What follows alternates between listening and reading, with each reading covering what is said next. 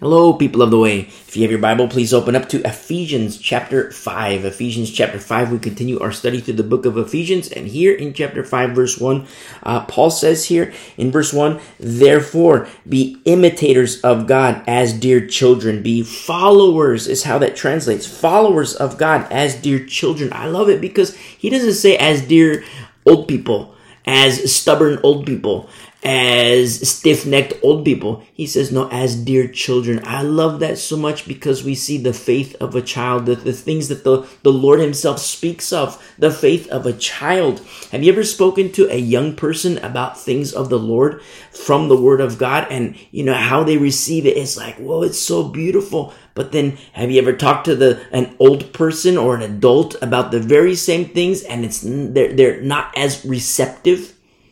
I love it so much. And this is how Paul, in exhorting the Ephesian saints, he says, be imitators of God as dear children. And he doesn't end it there. He continues and says in verse 2, and walk in love. Walk in love. Remember the greatest gift. He doesn't say to walk in knowledge. Not to say that knowledge isn't a good thing. Knowledge is a beautiful thing. Also a gift of the Holy Spirit. He doesn't say walk in tongues. He doesn't say walk in interpretation of tongues, walk in prophecy, walk in, with the gift of prophecy. No, he doesn't say that. Not to say that these are terrible gifts. These are beautiful gifts. But remember, the greatest is love. Now, if you're listening for the first time, listen to our study through 1 Corinthians 13. And you'll see the many gifts of the Holy Spirit, but the greatest is love. And Paul says, walk in that. Walk in that. And in verse 2, walk in love as Christ also has loved us. You see, being the recipients of God's grace, mercy, and love, now we become conduits of those very things. As Christ has also loved us and given himself for us, an offering and sacrifice to God for a sweet swelling aroma. It just so happens that we looked at this on Wednesday when Moses is telling Israel, when he says, don't forget that you were once slaves in the land. You were once servants in the land. You were once slaves. And so when you have a servant, when you have a slave, don't forget where you came from. You see? And it's so powerful because we have these exact same teachings as new covenant believers. Don't forget where we came from. Don't forget where you came from, my beloved brother or sister. You were once a slave in bondage. I was once a slave in bondage. And if we don't walk in love, we're going to walk in prophecy. We're going to walk in the gift of prophecy, of knowledge, of all these different things. But what about the love, you see? It's so powerful because, we are the recipients of God's grace, mercy, and love. Why in the world should we not be those conduits? Why? We should be. I can't compel that on anybody. But yet we should be. We need to be. We must be. I can't compel that for anybody. I can make a choice for myself. You can make a choice for yourself. And I tell you, let us walk in love. A people of the way walking in love. Now remember, we're called to be gracious. We're called to be merciful. We're called to be loving. We're called to be forgiving. But we're never, ever, ever, ever, ever called to be stupid. Never. You never see that in the Bible. In fact, you see the admonition against that, the warning against that, the exhortation against that, to be wise. Biblical wisdom, not worldly wisdom, biblical wisdom. And Christ, our example, who has loved us and given himself for us, an offering and sacrifice to God for a sweet smelling aroma. Now, Jesus did this himself, and a sweet smelling aroma. But then at the same time, you and me, we can learn. Do you remember when we were in our study through Leviticus? And I posed the challenge to start thinking of your life, every essence of your life, as an aroma. Every essence of your life as an aroma. Now, what is it that you want to present to the Lord? And a sweet smelling aroma or stench? I don't want for you and me to be stench. I don't want us to be stinky before the Lord. I want us to be sweet smelling aroma before the Lord. You see? And when we start thinking of our lives like this, remember Paul, he says when he's writing and he's an old man, he's about ready to die. He's in one of his prison letters. And he says to young Pastor Timothy, he says, my life is being poured out as a drink offering. You see, he himself sees his life as an offering to the Lord. A drink offering, a burnt offering. But then at the same time, when the Romans, what do we do? How do we serve the Lord? How do we serve the Lord? What does Paul say? Does he say, hey, you got to tithe more? No, he doesn't say that. Oh, does he compel them to do? No, he doesn't do that. Well, you know what he says? He says, present your bodies a living sacrifice, which is your reasonable service. How many pastors, how many teachers do you know will say that? I don't want your money, but you present your lives a living sacrifice unto the Lord. How many pastors would say that? Somebody comes to a pastor, hey pastor, what do I do to serve the Lord? What pastor would say, you know what? Don't do anything except for this. I don't want your money. Don't do anything except for this one thing. Present your body a living sacrifice to the Lord. And it's so powerful when you see these things happen, Old Testament, New Testament, when a person so renders his life, so renders her life to the Lordship of Jesus Christ. And yet at the same time we see this in verse 3.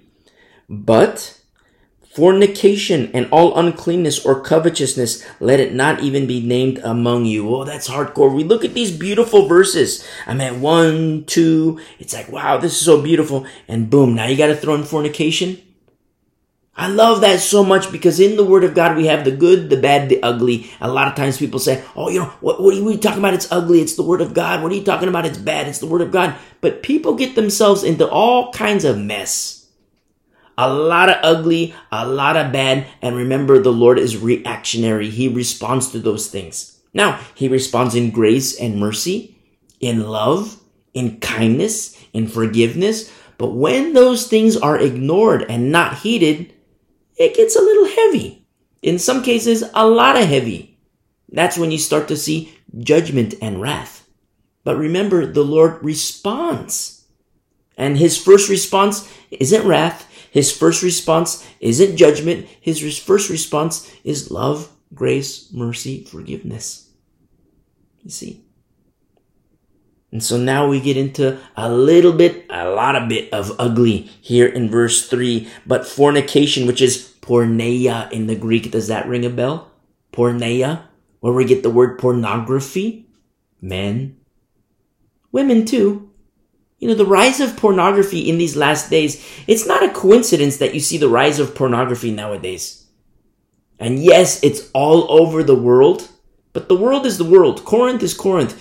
It's all over the church. Men and women, young teenage girls, and I want a boyfriend, and I need to please him, and sexually, and I don't know what to do, so I'm going to watch this pornography so I can please him.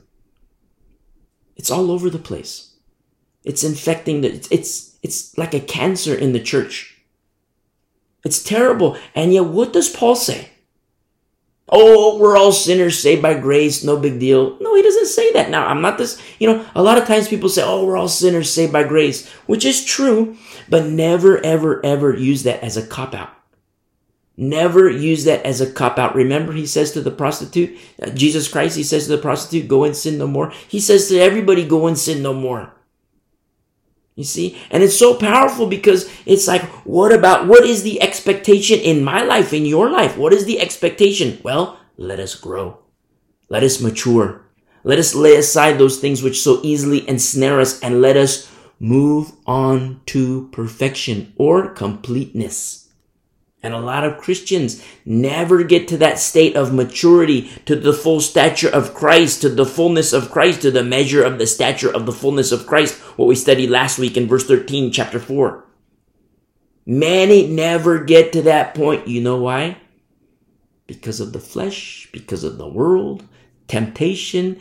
And instead of having victory, a lot of Christians, we're all sinners saved by grace. I'm going to do my sex. We're all sinners saved by grace. I'm going to do my crack. We're all sinners saved by grace. I'll tell my little white lies. We're all sinners saved by grace. That's what happens. Sometimes people don't, I don't like how you say it like this. I don't like how you talk like this. Why? Is it not happening? Are we to bury our heads and pretend it's not happening? Put our heads in the sand to pretend it's not happening? No, it's happening. A lot of cleansing needs to happen. There's a lot of sin in the camp. There's a lot of sin in the camp.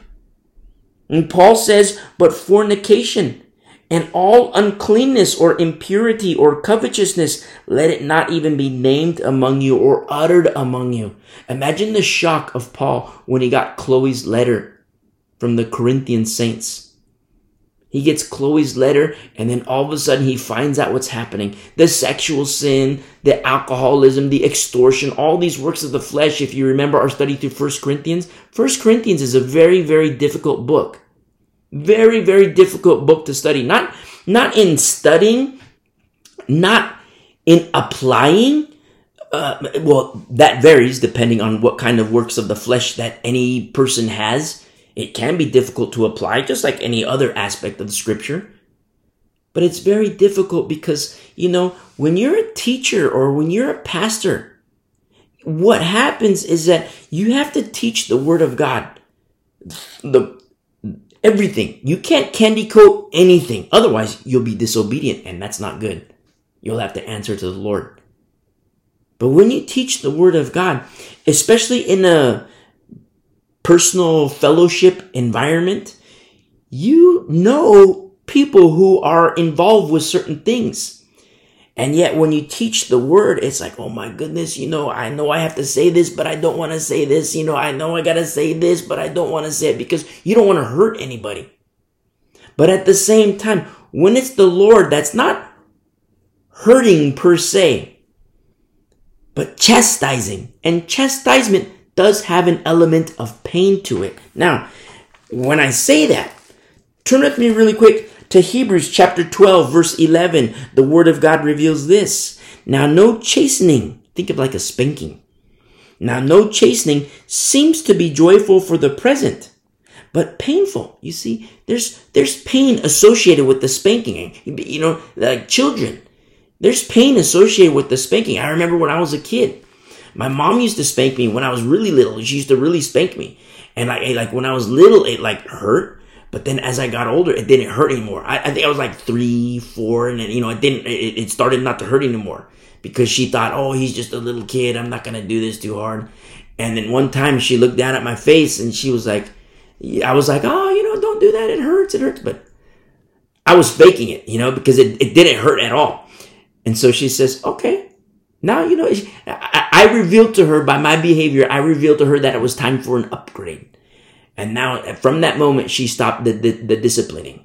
And it was my dad. And he didn't play games. No wooden spoon, no hand. A beautiful, beautiful black leather belt. And I love that belt. I didn't like it at the time, but I love it because that beautiful black leather belt, it saved me when all my friends started to do criminal activity, breaking into homes, stealing cars, and, doing all kinds, being out late at night and stealing cars, going out on joy rides, getting drunk and doing all kinds of stupid things. You know what I thought? I didn't care about the police. I didn't care about the police at all. I didn't care about, juvenile hall at all. I didn't care about juvie or the cops, any of that. But I did have deep, deep, deep concern for that beautiful black leather belt. You see? It's painful. And the same thing in our walk with the Lord. No chastening seems to be joyful for the present, but painful. Nevertheless, afterward, it yields the peaceable fruit of righteousness to those who have been trained like it. You see? And all my friends, they went to jail. All my friends went to juvie, except for me. Praise the Lord for that beautiful black leather belt. And so at the same time, we look at these passages in Ephesians 5. This is hardcore stuff. Holy. Now, whenever your life does not align, whenever your aroma does not align with that of Scripture, you have a choice to make. Your heart can harden as you refuse these holy truths, or your heart can soften as it accepts the chastisement as you repent before the Lord and are cleansed by the Lord. You see, you have a choice to make. Anytime you read the Bible and you feel that conviction of the Spirit, you feel that, oh my goodness, that's like chastisement. Like, oh my goodness, that's like a knife in my heart. I love that so much because the Holy Spirit will never put a knife in your back. Never. But He'll put a knife in your heart. But it's a good knife. It's to kill you in one sense. It's to kill the old nature. To kill the old man. To kill the old woman. But you know what happens? We fight him. We tend to fight him. Dig our heels in. Become stiff-necked. It's an age-old problem. It's one of the conditions of man. But when we're chastised, something's happening. We're at a fork in the road where we can say, Lord, I like the sex, I like the drugs, I like this, and I'm going to keep doing it. Or, that's not good, don't do that. That's the way of the uncircumcised. That's how you get your heart hard. But when you repent, when you yield to the Word of God, when you yield to the Spirit of the Lord, when we yield to Him, you and me, when we yield to Him, something supernatural happens. It's that renovation that we study. It's that renovation that we read about.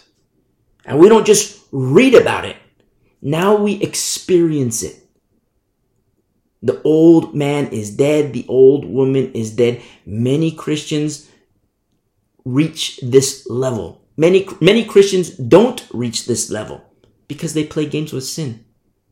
I mean, have you ever talked to a believer and it's like, wow, when you were in the world, you used to be on drugs and sex, and now you're a Christian and you're still on drugs and sex. No change. Why? No yielding to the Lord. That's why. Straight up. It's pretty easy. A lot of times people, they write these huge books, they want to, 500-page books on, why this is happening, why this isn't happening. But let's just be straight up. Let's just boil it down. Will you and me yield to the Lord together? Will we? Now, you and me, we have a choice to make. These are hardcore, in verse 3, but fornication and all uncleanness or covetousness, let it not even be named or uttered among you. The church today, just in reading this, we're not even done with verse 3. But just in reading this, let it not even be named or uttered among you. What does that tell you today about the church? The church today is in trouble. Is in trouble. Why? Because there's manginess in the camp. Manginess. Remember in our studies through the Old Testament, through the Torah, through Leviticus and Numbers and Deuteronomy and all these offerings unto the Lord, nothing mangy, nothing mangy. You see? And to these saints in Ephesus, fornication, uncleanness, covetousness, let it not even be named among you. Now, there is a beauty to Ephesus too. Because in Corinth, in Ephesus, Paul is saying, fornication, uncleanness, covetousness, let it not even be named among you or uttered among you. But in Corinth, Paul just says, okay, straight up, now you remnant, now you have to separate from the fornicators, the unclean, and the covetous, those with covetousness. Now you got to separate from them. Why? Because nobody in Corinth told those saints, hey, this isn't good, you need to repent. You see? But in Ephesus, you have this, wow, you see this level of maturity. It's different. Ephesus is not Corinth. Ephesus is not Galatia. Ephesus is Ephesus. Now, you say like, well, wait a second, but we're all saints. Yes, we're all saints.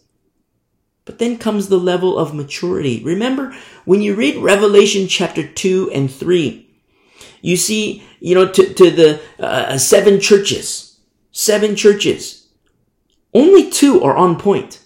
There's 7 churches, and there's only 2 where the Lord, red letters, does not say repent. Only 2. That means the large majority, there's issues with. And the Lord says, repent or I will remove your lampstand. Repent or I'll remove your name from the book of life. You see? Only 2 are on point with the Lord. That says the majority has issues. The majority is in trouble. The church today is in trouble. Because you read verse 3, fornication, porneia, uncleanness, impurity, or covetousness, let it not even be named among you as is fitting for the saints or proper for the saints. And you know what happens today? A lot of times people say, don't judge me lest you be judged. Don't judge me lest you be judged. Now, a Christian can never krino, which is to judge in a condemnation way, which is to, say, you're going to burn in hell. No Christian can do that. Only Jesus Christ can do that. No Christian can say, you're going to burn in hell. Flat out. No Christian can say that. But a Christian can. There's derivatives of krino in the Greek, which is anakrino and diakrino, which is to make a distinction. So Paul is using anakrino and diakrino, a determination, knowing the condition of man, the condition of woman, to say to the saints in Ephesus, this fornication, uncleanness, and covetousness, let it not even be uttered among you. Don't even mess around with that stuff. Don't even let it not even apply to you at all. And this is a little warning. Let it not even be named among you. He says that using anakrino and diakrino to the Ephesian saints. But to the Corinthian saints who didn't heed that, let it not even be named among you. To the Corinthian saints, there was nobody, where were the pastors, where were the elders, the defunctness, the state of Corinth. Not in all, but in the majority. Beautiful Chloe's house, not in her house. Little Bible study, not in her house. But Paul, also using anakrino and diakrino, says to the remnant, separate from these saints. They're believers. They believe in Jesus Christ. Separate from them. But because of their carnal nature, because of their worldliness, because they haven't been yielding to the Holy Spirit and to the Word of God, now the fruit is evident. And now you remnant, separate from those in Corinth, you see, that are partakers of these works of the flesh. Now, remember when I say that, those works of the flesh have been uncorrected and been stewing and growing for 3 years. 3 years. So this isn't like, this guy smoked a cigarette, last week, and so I'm going to separate from him forever, he's not my brother anymore. No, it's not like that. But in the course of time, if there's no correction, then separation needs to happen. And remember, only the crucified can correct. Only the crucified can correct, such as Paul, such as Chloe. Chloe goes to the male covering, the male headship, which is Paul. You see? Remember, if you're listening for the first time, purpose in your heart to listen to our study through 1 Corinthians and 2 Corinthians, and also Galatians. Get yourself caught up, because there are these levels of maturity, these stages of maturity as we grow in Christ, and we see this element, this aspect of spiritual warfare, and how Satan attacks at different stages of growth. These attacks of Satan will be non-stop until the day we die. But what is death? Death has no sting. Death has no victory. Why? Because of God's promises for those who abide in Christ. And so a lot of times people, don't judge me lest you be judged. No, it's not. Paul is judging, but he's not condemning to hell. But Paul is using anakrino and diakrino to make a determination of what do these saints need to do. These saints in Ephesus, there's the warning. Don't do this stuff. Let it not even be named among you. Now, for the Corinthian saints, when it is named among them, remnant, separate. What about the church today? What about the church today? When Paul says, let these things not even be named among you, can these things be named in the churches today? Now, you might be listening. You might not have a church. You might be kind of nomadic, we'll say. No fellowship. And not that that's a bad thing. Me personally, I believe that's a beautiful thing. I believe the last days model is no longer a church setting, more a home fellowship model. And, we're going to have prophecy updates, and we're going to look at passages where, you're going to see these prophecies about a home model.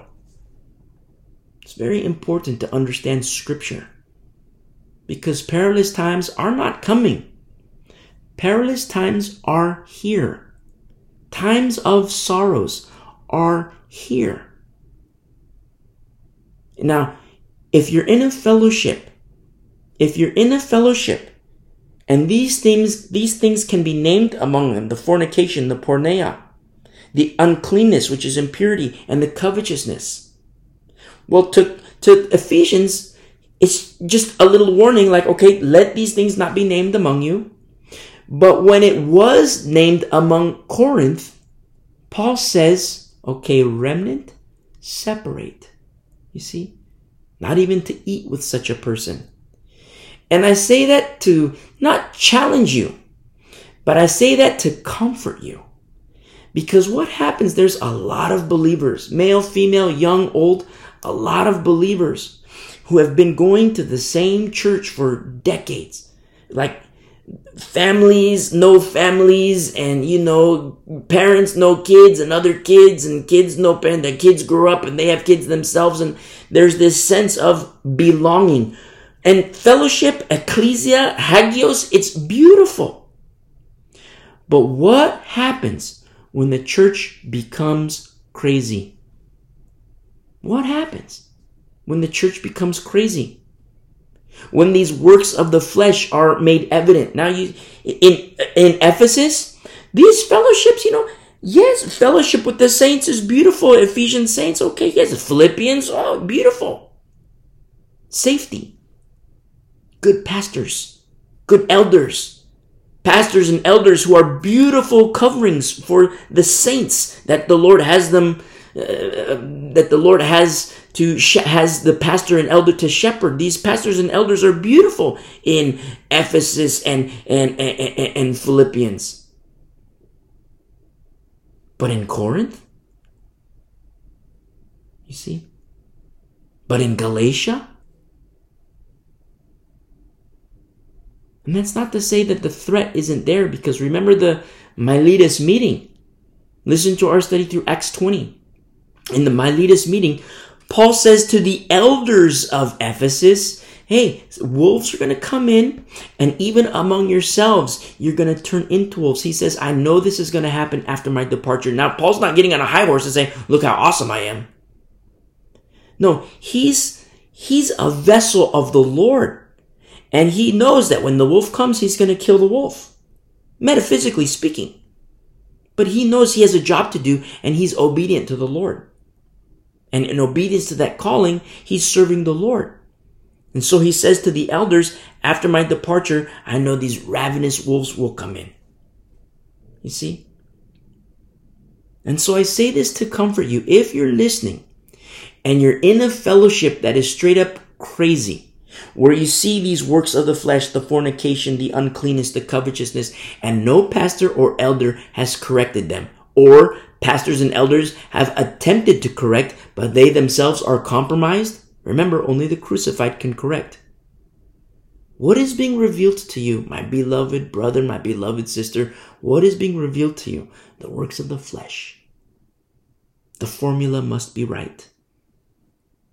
Because I've had these conversations with people, beautiful, beautiful Christians, and it's very difficult for them to leave a fellowship that they've been plugged into for a long time and a part of for a long time.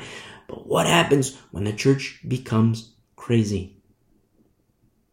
You have to separate. Our loyalty, your loyalty and my loyalty, is not to a church. It is to Jesus Christ.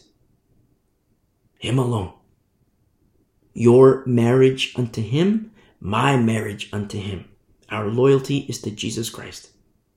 And where you find alliance to Jesus Christ and in a yielding to him in accordance with the word, the real Jesus Christ, the word became flesh, Genesis to Revelation. Where you find that, you find safety.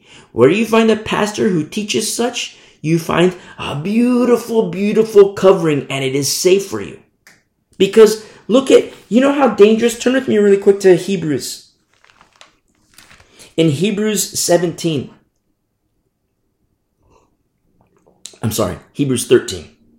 Hebrews 13, verse 17.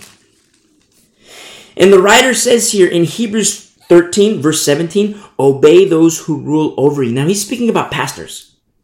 He's speaking to parishioners, but about pastors. Now to the parishioners, he's saying, or the pew Christians, the field, remember we make the distinction between worker and field? Now he's saying to the field, to the pews, to the parishioners, he's saying, obey those who rule over you or lead you. And be submissive, which is a choice, is to submit self. For they watch out for your souls. And how that translates is they stay awake. They are sleepless, watching out for your souls as those who must give account. Let them do so with joy and not with grief, for that would be unprofitable for you. In a nutshell, what's being said here is for the parishioners, for the field, for the pew believers, submit to your pastors. That's what's being said here.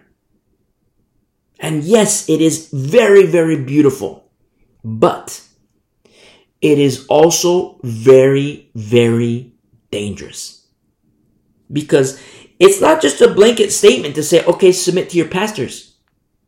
There are other biblical qualifiers to say, okay, now it's beautiful for the field, it's beautiful for the parishioner, it's beautiful for the pew believers to, yes, submit to the pastor. And in obedience, a Christian does that. But don't forget, there are biblical qualifiers. The man who you submit to, the pastor who you submit to, the man. Now, if you're employing this verse and applying this verse to your life, and the pastor is female, you're in the wrong. She's absolutely in the wrong, but you are in the wrong. Because you're submitting yourself to a female pastor, and biblically, females cannot be pastors. You are in error. She is in sin and she's in error. But you also are in error and in sin. You need to repent. There's no safety in that. Oh, but she's a great teacher. She's a great teacher. The formula must be right. The formula must be right. If a female pastor, I do my air quotes because females can't be pastor, but if a female pastor, I'm doing my air quotes. If a female pastor teaches Hebrews 13 verse 17, oh, I'm a pastor, obey those who rule or lead over you and be submissive, for they watch out for your souls as those who must give account. And the female pastor is, oh, look, this is what I do for you. I don't sleep. And the female pastor says, I watch out for your soul. I care for you. I study. I do all these things and I teach you. Do you realize when she stands before the Lord, she's in huge trouble. She's in huge, huge, huge trouble. Why? Because the formula isn't right. And she can't say she didn't know. She can't say, well, Lord, I didn't know, because the Bible is explicitly clear. And the measurement of judgment on her is going to be heavier. Why? Because she's a teacher, because she's in ministry. Let not many be teachers. That's why Brother James says, let not many be teachers. And that's her I'm doing my air quotes, as a pastor. Because biblically, she's unqualified to pastor. Why? Because she's female. All coverings are male. Old Testament, New Testament, all coverings are male. And if you're a believer and it's so beautiful for you to apply this verse to your life and be submissive to your pastor. But there are also biblical qualifiers. Is your pastor female? She's absolutely in the wrong. And she will be judged. But that's a transaction, her and the Lord. What about you and the Lord? I'm telling you today, you are in the wrong. If you're submitting yourself to a female pastor, you are in the wrong. And I want you to be right with the Lord. Why? Because I love you. And I desire to watch out for your soul. You need a male covering. Get a new pastor. Get a new pastor. You see? Now, if you're submitting yourself to a pastor and he's a money preacher, that's a transaction. Him and the Lord, that's a separate transaction. You, in another transaction, are in the wrong. Because yes, you're submitting yourself to a pastor, but he's a money preacher. He's a hireling or a servant of Satan. You see? You are in the wrong. If you're submitting yourself to, the mark of the beast pastors who say it's okay to take the mark of the beast, you are in the wrong. If you're submitting yourself to the pastor who says, let's go grave soaking, you are between the pastor and the Lord. That's between him and the Lord. That's between her and the Lord. That's between them. It's a separate transaction. But if you, in applying this verse, being submissive to those who watch out for your soul, if the formula isn't right in what you see in observing the fruit, a pastor, you want to submit to him, but he's beating his wife and he's on his third marriage and his previous wives are still alive. The formula is wrong. Don't submit to such a fool. Don't follow that example of foolishness. And I tell you this to provide comfort for you, because a lot of Christians, beautiful, beautiful saints of the Lord, have a hard time, and I get it, have a hard time leaving a church. But don't forget that judgment comes first to the church. And judgment is coming. The same way Lot was in Sodom. Judgment came to Sodom. But Lot had to get out with his family. How would it have been if Lot stayed there, not heeding the call? Oh, but I love Lot or I love Sodom so much. I love this so much. Look, I got my favorite restaurants are over here. I like shopping over here. I know the angel of the Lord says this, but I like this restaurant. They got, good pasta, good steak. I like this restaurant. I'm loyal I know the business owner. I'm loyal to him. I just want his business to succeed. You see?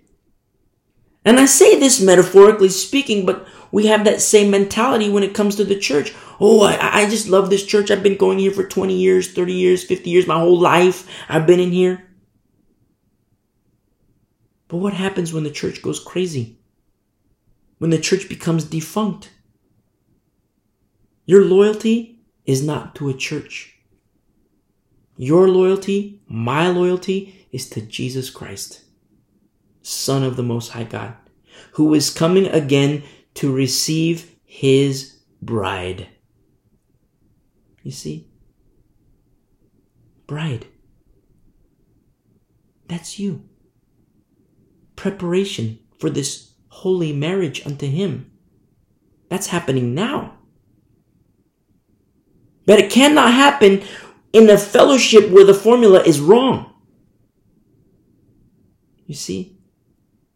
Oh, but my female pastor, she's so awesome, and she's, she takes care of my kids, she's a babysitter on the side, and she takes care of my kids, all these things. That's nice. The formula's not right. Leave. Still hire her as your babysitter if she's willing. It'd probably be awkward. But leave. Why?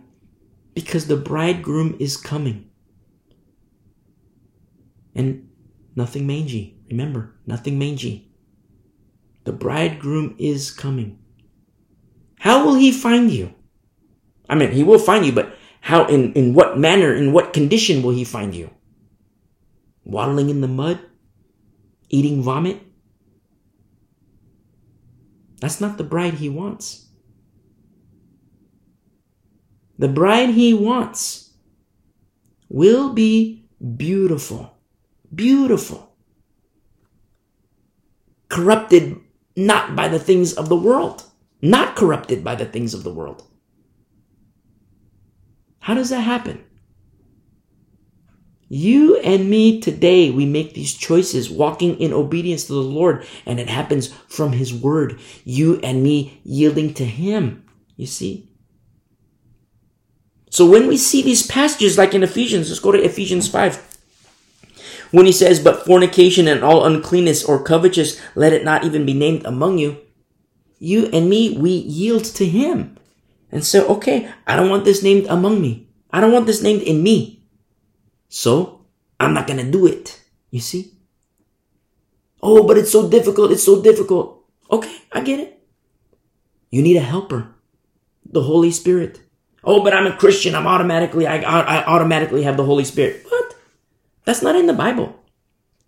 Don't forget that. Remember when Philip the evangelist, he preached Jesus Christ and he preached the gospel, and all these people believed. They were believers. You say, wow, praise the Lord. They all have the Holy Spirit. No, they did not have the Holy Spirit. They believed in Jesus Christ.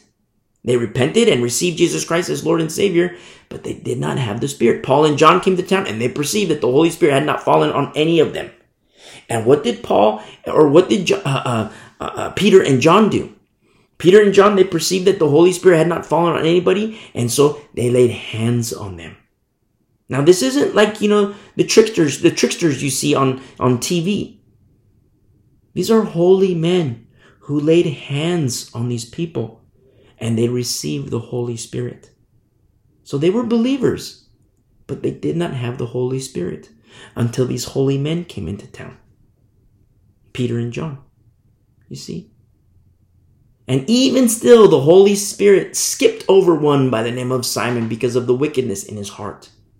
You see? A lot of times people say, oh yeah, I'm a Christian, so I automatically have the Holy Spirit. I'm automatically sealed. Well, wait a second. Don't forget there are biblical examples of the Holy Spirit not being in people who believe. You need the helper. The Paracletus. And so we see fornication, uncleanness, covetousness, let it not even be named among you. Now, if you're listening and you're in a fellowship and you're like, oh my goodness, we have fornication, uncleanness, and covetousness all over the place. Even the pastor is compromised. You need to leave. Judgment comes first in the house of God. You're like Lot in Sodom. You see? You need to get out. And don't look back. You need to get out. Where do I go? Where do I go? You'll be hard-pressed to find a Bible-believing church and a Bible-teaching fellowship from a pastor, a godly man. You'll be hard-pressed. But the home fellowship model, which I firmly believe is the last days model for the church. And when I say church, I'm talking about bride of Christ, which is very forward-looking because the marriage hasn't happened yet, but it is coming. And I say these things to comfort you because I don't want you to be in this state of sorrow and depression while you're in a fellowship that is defunct. Instead of being in a fellowship like in Corinth, you don't have anybody. A lot of pastors today are chicken. They don't want to say, hey, you guys, no more sex, no pornography, no, you need to repent. They don't. Why?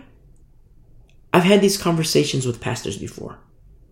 Pastors who say, I don't want to teach the hard things in the Bible because people will leave. And if people leave, you know what that means? No tithing. And if no tithing, you know what that means? No paycheck. Hirelings.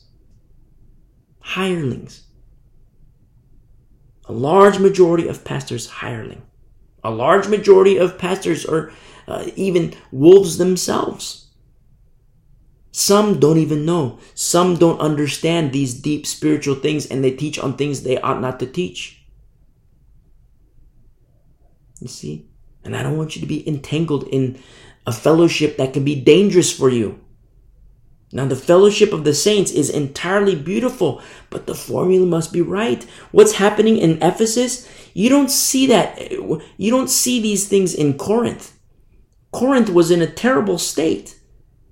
And yet you needed godliness, righteousness. And it started with beautiful, beautiful, beautiful, beautiful Chloe. I am so in love with her. Beautiful Chloe to say, wow, something's wrong in Corinth. What in the world is happening? What do I do? I'm going to go fight the pastor. I'm going to go fight the elder. No, she in herself, in yielding to the word of God, she goes to her male covering, a beautiful male covering by the name of Paul. And those in Chloe's household.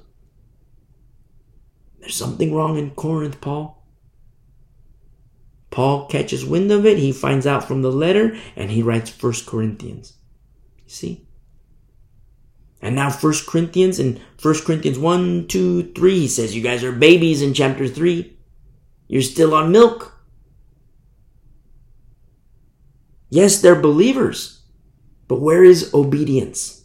You see? And now to those who are obedient, which is the remnant, he says, now separate from them. Don't even eat with them. Why? Because they're leaven. It's not because, separate from them so you can be a jerk. Separate them so you can be mean-spirited. No, it's just the opposite. Your heart, your mind is beautiful. It's soft before the Lord. Separate from them. The leaven. Because a little leaven leavens the bunch. And I've had these conversations with Christians, long conversations. Christians who don't want to leave the church. There's nothing to be sad about in leaving leaven. I mean, I shouldn't say it that way. There's nothing to be worried about in leaving leaven because it is biblical. It's in obedience to the Lord. Yes, it's sorrowful for, those who are leaven. But for this remnant, it's beautiful. Because when you listen to our study through 1 Corinthians. Now, when you read 1 Corinthians, you get into chapter 6, 1 Corinthians 6, 7, and then you get into chapter 2 Corinthians, the second letter. And this remnant, they're growing. They begin to grow. It's almost like Chloe in that house. Beautiful, beautiful Chloe. It's the arrested development of the bunch stunted the growth of the whole. And there was no maturity. So yes, there's a sadness, but then at the same time, the remnant is obedient to the Lord. And in that, there is joy. In that, there is rejoicing. Outside of that, Paul says your rejoicing isn't good. So sometimes people get mad when I say, come out of my people. People, what are you talking? You're trying to break up fellowships? I'm not trying to break up fellowships. But through disobedience, people do that themselves. Pastors do that themselves. Because I teach of a fellowship that is not of this world. You see? It's called the remnant. You and me yielding to the word of God, being guided by the Spirit of the Lord. And I say this to comfort you. Because judgment is coming to the house of God. It's coming to the church first. Before it comes to the world, it's coming to the church. And I want you safe. You see? And so we see in verse 3, chapter 5, Ephesians, fornication and all uncleanness and covetousness, let it not even be named or uttered among you as is fitting, as is proper for the saints. Neither, there's more. It's not just that, there's more. Neither filthiness, nor foolish talking, nor coarse jesting. That's lewd jokes, which are not fitting. You see, the church today is in trouble. Are not proper. The church today is in trouble. And we all hear the saying, we're all sinners saved by grace, which is true. We are all sinners saved by grace, but don't use that as a cop-out. Don't use that as an excuse for sin. We can sin less and less and less and less as we mature. When you're done sinning, you're going to be dead. You see? Don't use we're all sinners as a cop-out, as an excuse for sin. We need to move on to perfection, laying aside those things which so easily ensnare us. And these things which are not fitting, he says at the end of verse 4, but rather giving of thanks. It's a heart of gratitude. Gratitude unto the Lord, an act of worship unto the Lord. You see? Now, if you have a problem with a thankful heart, if you have a problem with a thankful heart,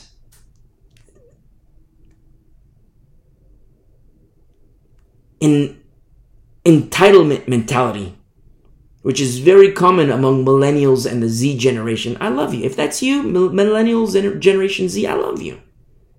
But I find this a lot among the millennials and Z generation. If you have a problem with the entitlement mentality, and you have a problem having a thankful heart, a heart of gratitude, yes, absolutely unto the Lord. Absolutely unto the Lord. But in the manifestation of those things, this heart of gratitude unto the Lord, what is revealed is you see the fruit of the flesh, and that trickles down to people. Entitlement mentality to the Lord is bad. But you see the entitlement mentality among people too. And we look at the fruit. And if that's you, you have to be honest with yourself. Before the Lord, be honest with yourself. If you have a problem with gratitude and a thankful heart, yes, unto the Lord, but also unto people, be very, very, very careful with what you perceive to be the Lord. Be very careful with what you perceive to be the Lord. Because your heart needs to be softer. Your heart can't be a rock. Your heart can't be pine. Your heart can't be oak. Your heart can't be balsa. Your heart needs to be jello, nice and soft. And if you have the entitlement mentality and gratitude is something that is very difficult for you, your heart needs to be soft. And where you see hardness of heart, that's not good. And I don't say this to hurt you. I say this to help you. Because our hearts, your heart and my heart, we need to be softer than the softest jello in these last days. This giving of thanks, it's beautiful in Ephesus. Corinth had a problem with this. 1 Corinthians 1, 2, 3, 4, 5. Once the separation happened, once the separation from the leaven happened, things got a little different, but there was still chastisement on the remnant. Remember, do I praise you in this? I don't praise you. Do I praise you in that? I don't praise you. Verse 5, for this you know in the Greek, tuto este gnosko in the Greek. You know what that means? You already know this. That's what it means.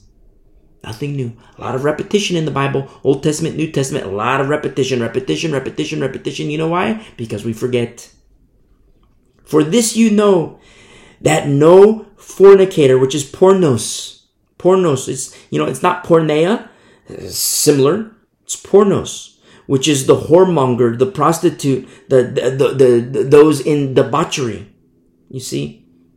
And you see that a lot today. Oh, I'm an influencer. I'm on social media. I'm an influencer. What? You're an influencer? Yes, I got 1 million followers. I got, 2 million followers.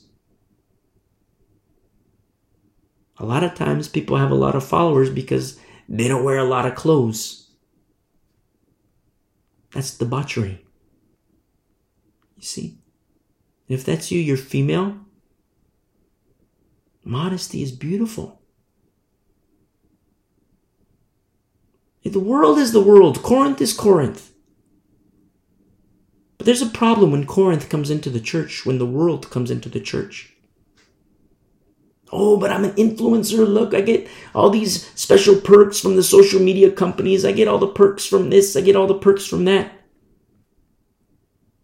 You have a choice to make. I got all these followers. Look, I post this picture. I get all these likes. Fools, don't be that way. Pornos, the whoremonger, the prostitute, debauchery, which is rampant in these last days. I love how this is here. It's painful. It's difficult. But I love how it's here.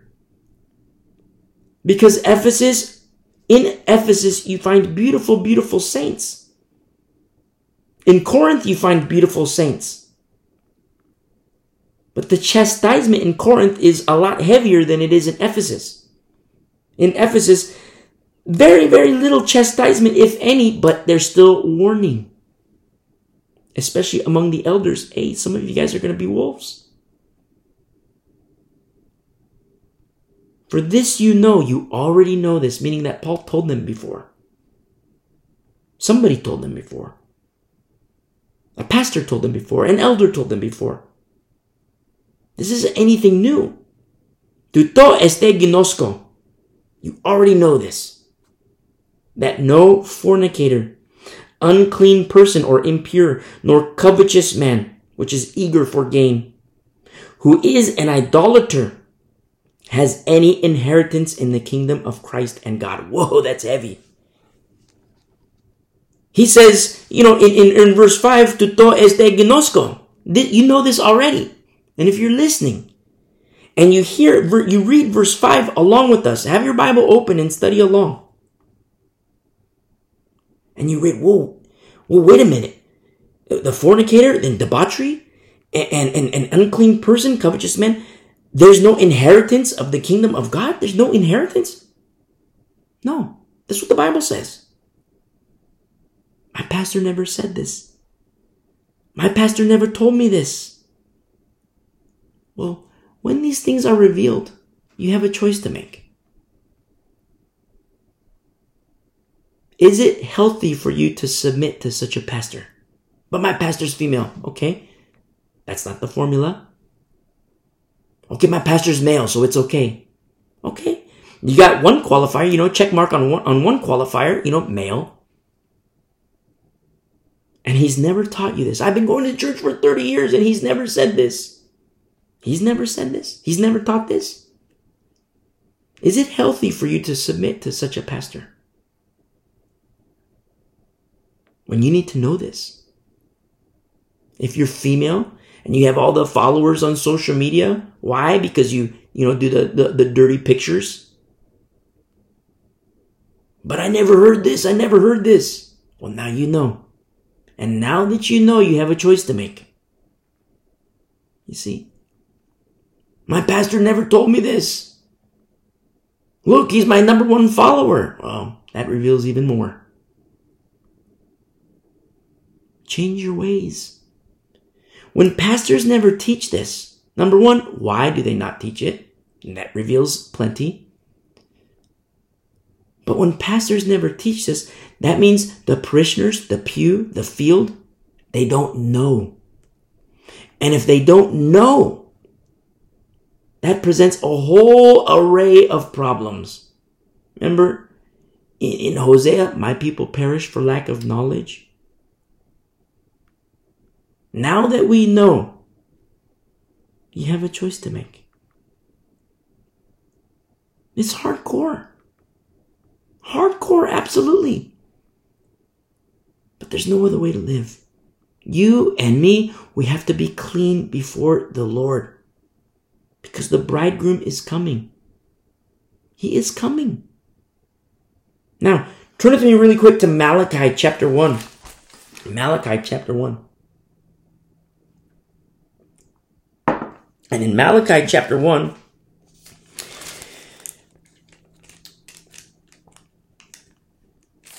you see, it's very interesting. We look at these passages like we did in Isaiah a couple weeks ago, but in Malachi 1, you see the people are making their offerings and sacrifice to the Lord. But what are they doing? In Malachi chapter 1, verse 8, look at what they're offering. The blind as a sacrifice. The lame and sick as a sacrifice.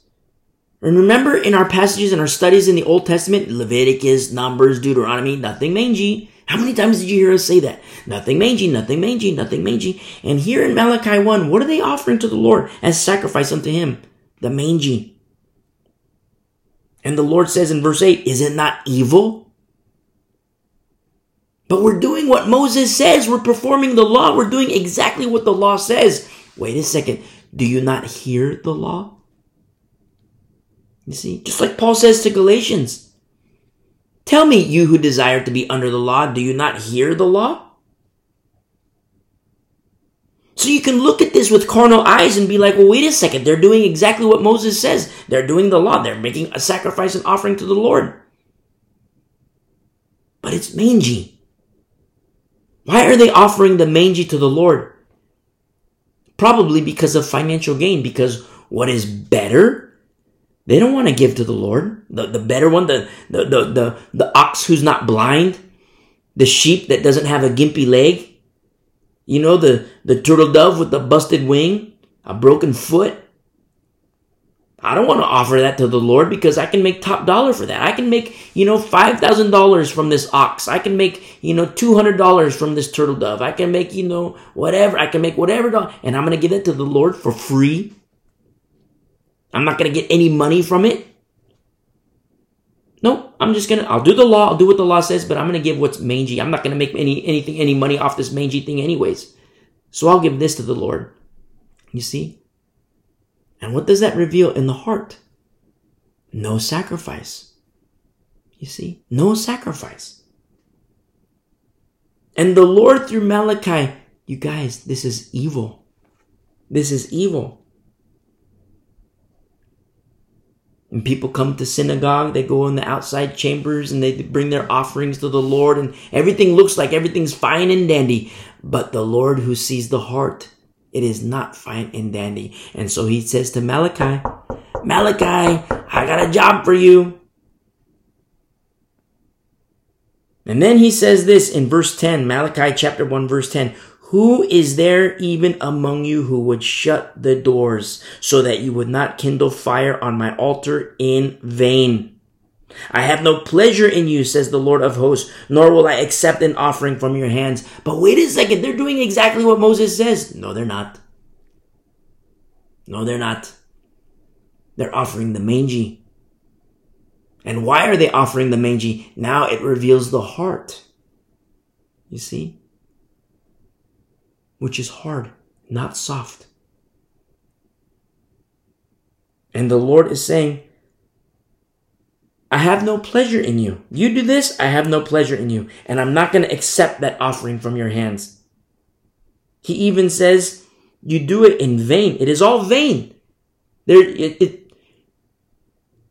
have no pleasure in you. It's vain. And then you look at the beginning of verse 10. Who is there even among you who would shut the doors? People come with their animals. Imagine Malachi. If he just attempted to shut the door, people would stone him. Oh, Malachi, you're preventing us from worshiping the Lord. The Lord takes no pleasure in what you're doing. Oh, Malachi, you're so mean-spirited. No, the formula must be right, guys. Look, you're offering this ox. He's got an eye hanging out. And you're offering that to the Lord. And I see your flock and you got an ox that's perfect. Why aren't you offering that one? Oh, don't judge me lest you be judged. You're too mean-spirited. You're so crazy, Malachi. Get out of my face. You're so full of hate. What? How is that full of hate? The formula must be right, guys. You see? Nothing new under the sun. What happened with Israel is happening to the church. You see? Malachi, the Lord takes no pleasure in this. Who is there who would shut the doors? Remember Paul when he says to Corinth, your rejoicing isn't good? It's not good. Why? Because the formula is not right. In your heart. In your mind. And because the heart and mind were not, the formula wasn't right in your heart and mind, it trickled into your hands and feet. And you see the hands and feet, somebody's having sex with his dad's wife. You see the drunkards, you see the extortion, you see all the works of the flesh. Because there was no obedience in the mind, in the heart. Now you see no obedience of hands and feet. Corinth needs to be cleansed and washed. And beautiful Chloe had her beautiful role to play in obedience to the Lord. And Paul comes in, okay, remnant, separate. And you get into chapter 2, 2 Corinthians. And remember, those who were separate, those who you separated from, if anybody has repented and, don't leave them out anymore. He said, bring them back in. You see, reconciliation. The body caring for the body. But the body must be the body. Not reconciliation with, the mutilation. That's why you see passages, beware of the mutilation, because the body cares for the body, and the body must be right in accordance with Scripture. The formula must be right. Nothing new under the sun. Let's go to Ephesians chapter 5. In verse 6, now he just said in verse 5, he says, these works of the flesh, the fornicator, unclean person, covetous man, or who is an idolater, has any inheritance in the kingdom of God and Christ. Then he says in verse 6, let no one deceive you. Let no one deceive you. The church is in trouble, my friends. The church is in trouble today. Why? Because the church is letting themselves be deceived. Why? Because they haven't been taught, or they're not yielding to the word of God. You remember our study in 2 Corinthians chapter 11? When Paul says, in verse 2, 2 Corinthians chapter 11, verse 2, I am jealous for you with godly jealousy, for I betrothed you to one husband that I may present you as a chaste virgin to Christ. But I fear lest somehow as the serpent deceived Eve by his craftiness, so your minds may be corrupted from the simplicity that is in Christ. For if he who comes preaches another Jesus, whom we have not preached, or if you receive a different spirit, which you have not received, or a different gospel, which you have not accepted, you may well put up with it. You may well put up with it. Corinth was in trouble. And Paul's fear in revealing his fear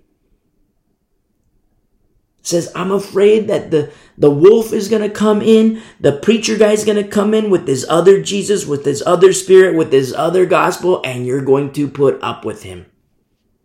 You're going to put up with her. The church today is in trouble. You know why? When Paul says in Ephesians chapter 5 verse 6, let no one deceive you, deception is already in the camp. We've put up with it. Pastors have permitted these things to enter. And that's disobedience among the pastors and elders, the overseers. That's disobedience on them.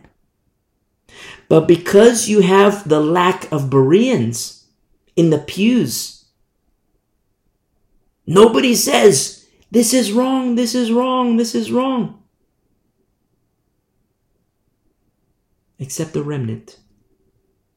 A remnant knows, such as Chloe. A remnant knows.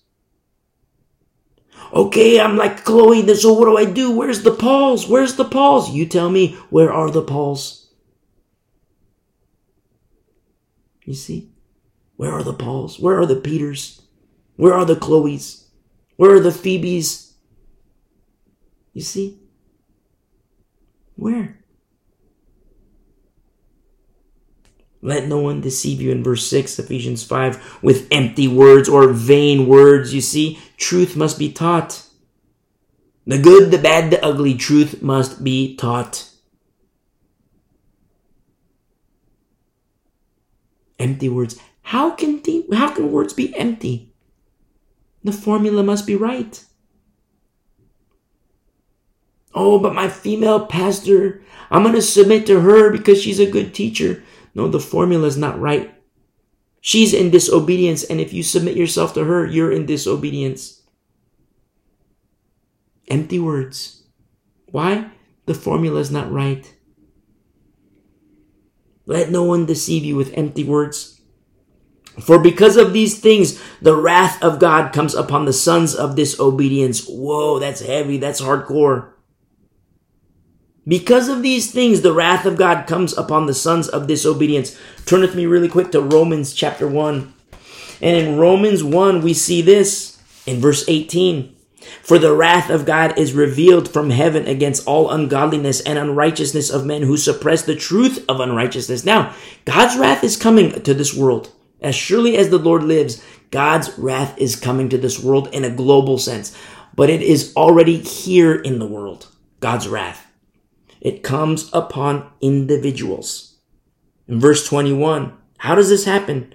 Although they knew God, in verse 21, Romans 1, They did not glorify him as God, nor were thankful. Remember what I said earlier about a heart of gratitude, thankfulness? If you have a problem with that, if your heart is not jello and your heart is not rock, but your heart is pine, that's not good. Be very careful with what you perceive to be God. Be very careful with what you perceive to be the Lord, because what you're listening to is when your heart is in a state of pine. But when your heart is in a state of jello, softer than the softest jello, it's safer for you. Because the closer you are to stone, the closer you are to deafness. The closer you are to blindness. A lot of Christians today have hearts of pine. Not stone, but hearts of pine. Oh, the Lord wants me to do this. The Lord is calling me into this ministry. The Lord wants me to go here. The Lord wants me to go there. The Lord wants me to tell you this. And thus saith the Lord. And very dangerous. When you open yourself up to the pneumos, it's very dangerous. You better be a warrior if you're open to the pneumos. You better be a warrior. You see? So when I say these things, I don't say them to hurt you. You and me, we have to align ourselves to the Word of God. That's called abiding in Christ, and that's where the only safety is. If your heart is closer to stone, maybe it's oak, maybe it's pine, maybe it's maple. But the closer it is to stone, be very, very, very, very careful with what you perceive to be the Lord. If somebody were to, hey, I need some counsel. Can you help me?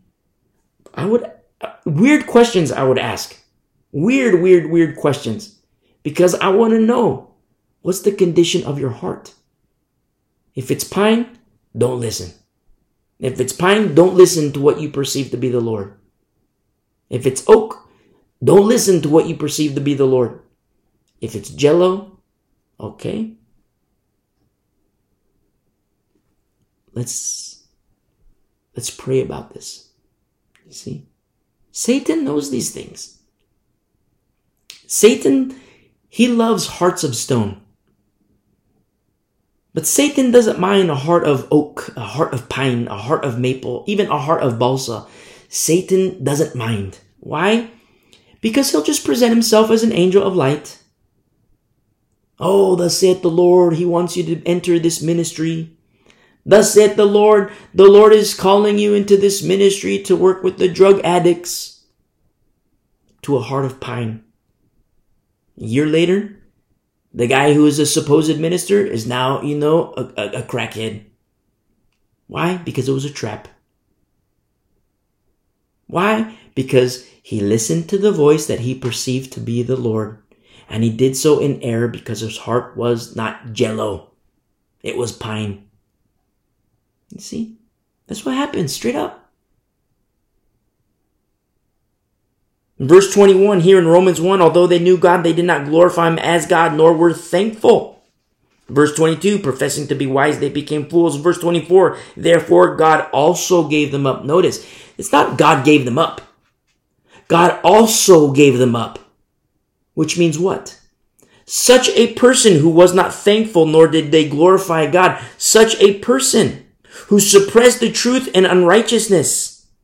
Such a person who's subject to the wrath of the Lord right now. Such a person gave up on God.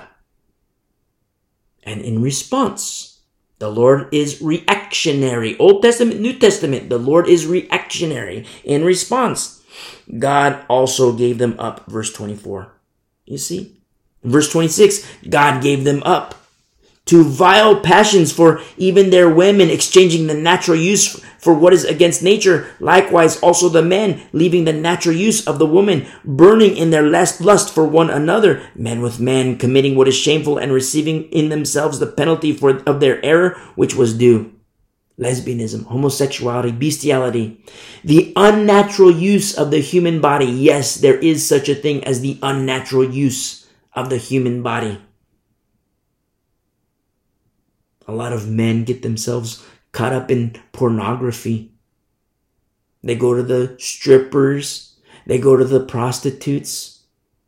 And then they go to their wives afterwards. Oh, wife, you got to do like this. You got to perform like this. I watch this on TV. I watch this on the computer. I watch all these dirty things. And now, wife, you have to submit to me. Look, the Bible says you got to submit to me. Therefore, you have to perform like this. Fools.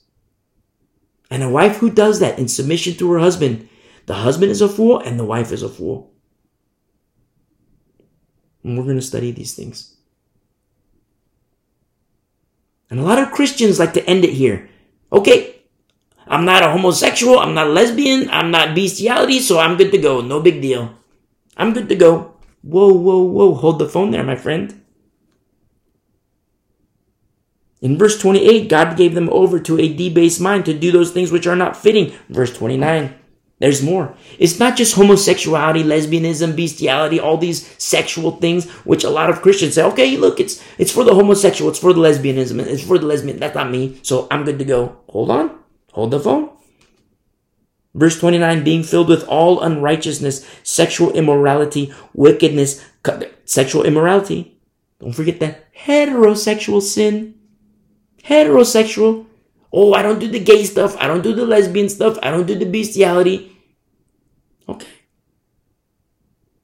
Don't forget heterosexual sin.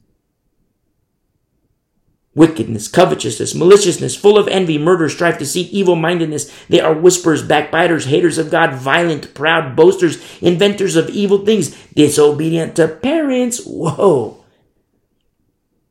I thought it was just homosexuals and lesbians. Nope, there's more to the list. You see, this is the works of the flesh, which uncorrected, allowed to fester, now you see the wrath of God upon individuals. And I don't want this for you. I don't want the wrath of God on any of you. You see? Oh, you're so mean. You say it so mean. How could you say that? How could I not say it? How could I not say it? We see in verse 31, undiscerning, untrustworthy, unloving, unforgiving, unmerciful, who, knowing the righteous judgment of God, that those who practice such things are deserving of death, not only do the same, but also approve of those who practice them. You see? Oh, it's okay. Love is love. So if, I'm not homosexual. So if this guy wants to do that with that guy, no big deal. If this lady wants to do it with that lady, that's no big deal. Love is love and God is love. This, your truth, that's a lie from the pit of hell. Your truth, Oh, if it's your truth, you do you. More power to you. That's your truth. No, it's Satan's truth. Real truth is found in the Word of God. Genesis to Revelation, real truth. Yeah, the women pastors. Not aligning with the Word of God. And a lot of lesbians, women pastors who are lesbians. You look at the Episcopal, Methodist, Lutheran, a lot of lesbians. Oh, I'm a pastor. No, you're not. You're not. Oh, but God is love. God is love. Yes, He's love. God is love, and so if they want to express love that way, then that's on them. But wait a second. Remember verse 32. Not only do the same, but also approve of those who practice them. There is a better way. His name is Jesus Christ. The real Jesus. A fake Jesus will say, oh yeah, go ahead, do that. You can have a female pastor. A fake Jesus would say that. A fake gospel, a fake spirit. Well, they're real, but they're not the real. A satanic Jesus that doesn't align with Scripture. Remember, Jesus Christ says that many false Christs will come. False messiahs. Propagated by false teachers, false prophets. The only way, in the multitude of Christs, hundreds, thousands, millions, only one is found safety. In only one is found safety. How will we know which is the right one? The only way is when you and me, when we're Bereans and we study the Word of God. Because you can have this knowledge of Scripture, which is a gift of the Spirit. And a female pastor can say, look, God is love, so, love is love, and this guy can express love that way, and this lady can express love with this way, and with whatever. And because of what the Bible says in Romans 1 and verse 32, no, I can't approve of that. I can't align myself with that. So I know you think you're a pastor female, but I'm not going to fellowship here. I'm out. I'm not going to fellowship in here anymore. I know I've been coming here for, 20 years in this Lutheran Episcopal Church. But I see what's happening prophetically. And I know we're living in crazy times, and I read my Bible. I know you teach the Bible, but I read my Bible on my own. And what you say is I get what you're saying, but it doesn't really align with Scripture. So I'm out. No more. You see, that's beautiful. That's beautiful. Praise be to the Lord. Because loyalty is to Jesus Christ, not a church. When the church goes crazy, you got to jump ship. It's like the Titanic. The Titanic, hits the iceberg. Everybody thought everything, they were going to get in America. Everybody thought everything was going to be fine and dandy. Oh, look, in a couple of weeks, we're going to be in America and everything's fine and dandy. Okay, but what happens when it hits the iceberg? You see? You got to jump ship. There's another way. You got to jump ship. That ship is sinking. So beautiful. I know there's an element of difficulty because of the ties to people, to families, to friends. But our loyalty is to Jesus Christ. Him alone. Let's go back to Ephesians. We see in Ephesians 6, let no one deceive you with empty words, for because of these things, the wrath of God comes upon the sons of disobedience. That was what we read in Romans 1. The wrath of God coming upon people. Therefore, in verse 7, do not be partakers with them. Sumetochos in the Greek, sumetochos, which is no union, no eating, you see, and no belonging. You got to jump ship. Where do you see the formula is not right in the church?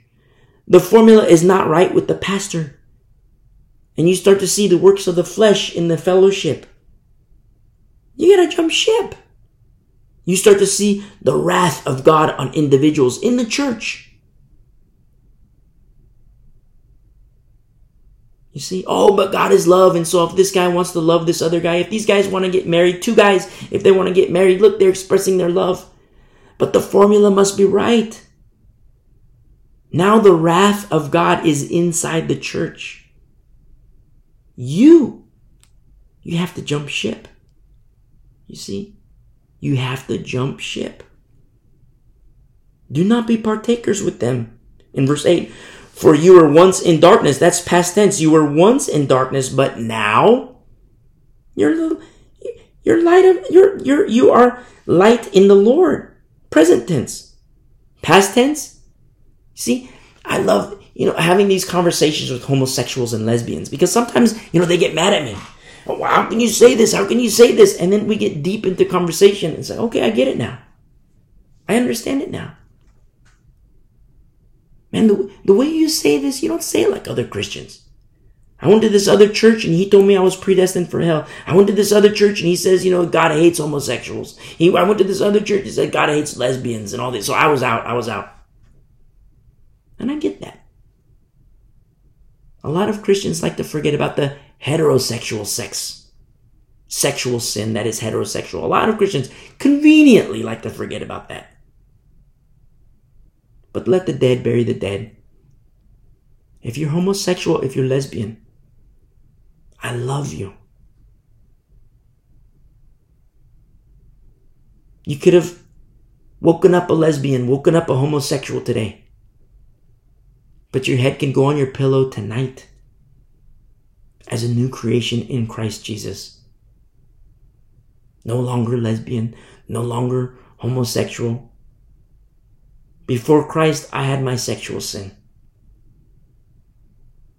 I tell you these things from experience. Not to hurt you, but to tell you the ship you're on is sinking. Come out of her, my people. Take my hand, get in the ark. Come on. Because God loves you. And if that's you, I don't care about whatever sin, heterosexual, homosexual, lesbian, whatever. You want to commit your life to Jesus Christ? You hit pause, you listen to the message, how to receive Jesus Christ as Lord and Savior. And you commit your life to Jesus Christ. And you grow, you mature, and you listen because we study the Word of God. And as we study the Word of God, it's only truth that can do these things. The formula must be right. Inside of you, inside of me. And this is the journey we have until paradise. Traversing the lands together. You were once in darkness in verse 8. But now you are light in the Lord. Walk as children of light. For the fruit of the Spirit is in all goodness, righteousness, and truth. Finding out what is acceptable to the Lord. I love this, which is to examine and discern. Finding out what is acceptable to the Lord. I love this. Because say you committed your life to Jesus Christ right here, right now. And I say praise be to the Lord. I mean, if I could see you face to face, I'd give you a big fat hug. I love you. My new brother, my new sister, I love you. But what is it that you know about Jesus Christ? I mean, not much. If you're a brand new believer, not much. But that's beautiful. It's not a bad thing. You're a brand new believer. I mean, a lady gives birth to a little boy, a little girl. You know, little boy, little girl. Are you going to take that little boy and have him perform, brain surgery? Take the little girl, have her perform, brain surgery? No. The baby wouldn't be foolish. The parent would be foolish. You see? In verse 10, finding out what is acceptable to the Lord. Now you have to grow. Now you have to mature. Discern. Learn to discern. Learn to be a Berean. To study the Word of God. Finding out what is acceptable to the Lord. You can be a brand new believer. Former lesbian, former homosexual, former sex head, former crackhead, former occult, former worship of Mary, former Buddhist, former Krishna, former whatever, I don't care. You know nothing about the Lord except you believe that He's the Son of God and He died for your sin. You know nothing about Him. I say, praise be to the Lord. And as we grow, we study the Bible, the Lord is going to teach you. It's supernatural. The Word of God is spiritually discerned. And in so doing, you're going to find out what is acceptable to the Lord. So you might be a former sex head, former crackhead, but like you also like to go out on Friday nights and beat up people. You know, you're in a fight club. And you praise be to the Lord that you're a brand new believer. But then as you grow and you mature, you're like, man, you know what? I can't beat up people anymore. See, you're changing. Because you're finding out what is acceptable to the Lord. And it's like, wow, I like the fight club. But out of all my friends in the fight club, but you know what? The Lord is preeminent. Jesus Christ is preeminent, which means He's not prominent. He is preeminent, which means He's number one. And you, in obedience to Him and yielding to Him and yielding to the Spirit, okay, no more fight club. I used to be a sex head. No more sex head. I used to be in the fight club. No more fight club. Bloody knuckles all the time. Why? Because I just love to wail on faces. And now you're in the Word of God. You're studying the Word of God. And yes, you're a believer in Jesus Christ, but a baby. And now it's like, okay, no more fight club. So now look, no more sex head, no more fight club. You like alcohol. And then you study, you keep studying, you keep reading, you grow in understanding, and it's like, wow, you know what? I can't be an alcoholic. I can't be given over to these things because I want my body to be a vessel of the Lord and used by Him. You see? And if you were wishy-washy, you'd say, well, we're all sinners saved by grace. I'm going to do my alcohol. We're all sinners saved by grace. No big deal, so once saved, always saved. So I'll go ahead and, you know what? I'm going to join the fight club again. Once saved, always saved. Oh, you know what? Once saved, always saved. So I'm going to do my sex again. No, it doesn't work that way. I know the false teachers will say that. If you're Calvinist, Reformed, I love you, but you're in a sinking ship. Come out of her, my people. Even the reformers today are teaching that it's okay to take the mark of the beast. You'll still be saved. Unbiblical. Listen to if you're Reformed and Calvinist, or Presbyterian, listen to our study through Romans 7, 8, 9, 10, 11. You'll understand. And so now look what happens when you yield to the word of God. Former sex head. Now as you, like in verse 10, you're finding out what is acceptable to the Lord. You're discerning, you're examining through study of the word of God and yielding to him. You're no longer a sex head. Now you're no longer in the fight club. Now you're no longer alcoholic. You see, and you're moving on to perfection. All your friends, they're going to be like, what in the world? He doesn't drink alcohol anymore. He doesn't do the fight club anymore. Look, his hands look like real skin now. His hands aren't bloody, cracked knuckles all over the place and like open skin. And look, I can actually see his hands now. What in the world is happening? Old girlfriends call, hey, I'm free tonight. You want to hang out? Nope. Sorry, toots. You see what's happening? You're being transformed.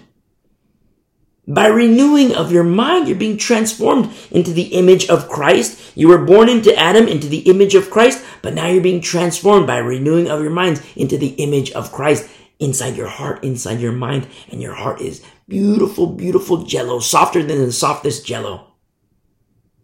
You see what's happening spiritually? It's supernatural. And you're finding out what is acceptable to the Lord. What's bad is to find out what is acceptable to the Lord and to not do it. That's called disobedience. And a lot of people make excuses for that. Oh, we're all sinners saved by grace. Sola fide, sola fide, sola fide. Brother James would have something to say about sola fide. In fact, he does say something. Faith without works. You see? Faith without works or belief without obedience. Finding out what is acceptable to the Lord. False teachers would say, okay, yeah, you believe in Jesus Christ, go ahead and do your alcohol again. Once saved, always saved. You see? Go ahead and do your fight club again. Go ahead and do your sex again. Go ahead and do your alcohol again. And then your friends. There's no change. There's no change at all. He says he's a Christian. He's still in the fight club. He's got his bloody knuckles. He says he's a Christian. He's still, look, I see him all with all these curls. He's still in the fight club. And, he says he's a Christian. I see him. He's drinking. He's partying like. What's the difference? He says I should be a Christian, but what's the difference? I see him. There's no difference. He says he's a Christian, but he's just like he used to be. There's no difference. Why would I want to be a Christian? You see the testimony? You see the witness? Satan knows these things. He likes that. He likes false doctrine.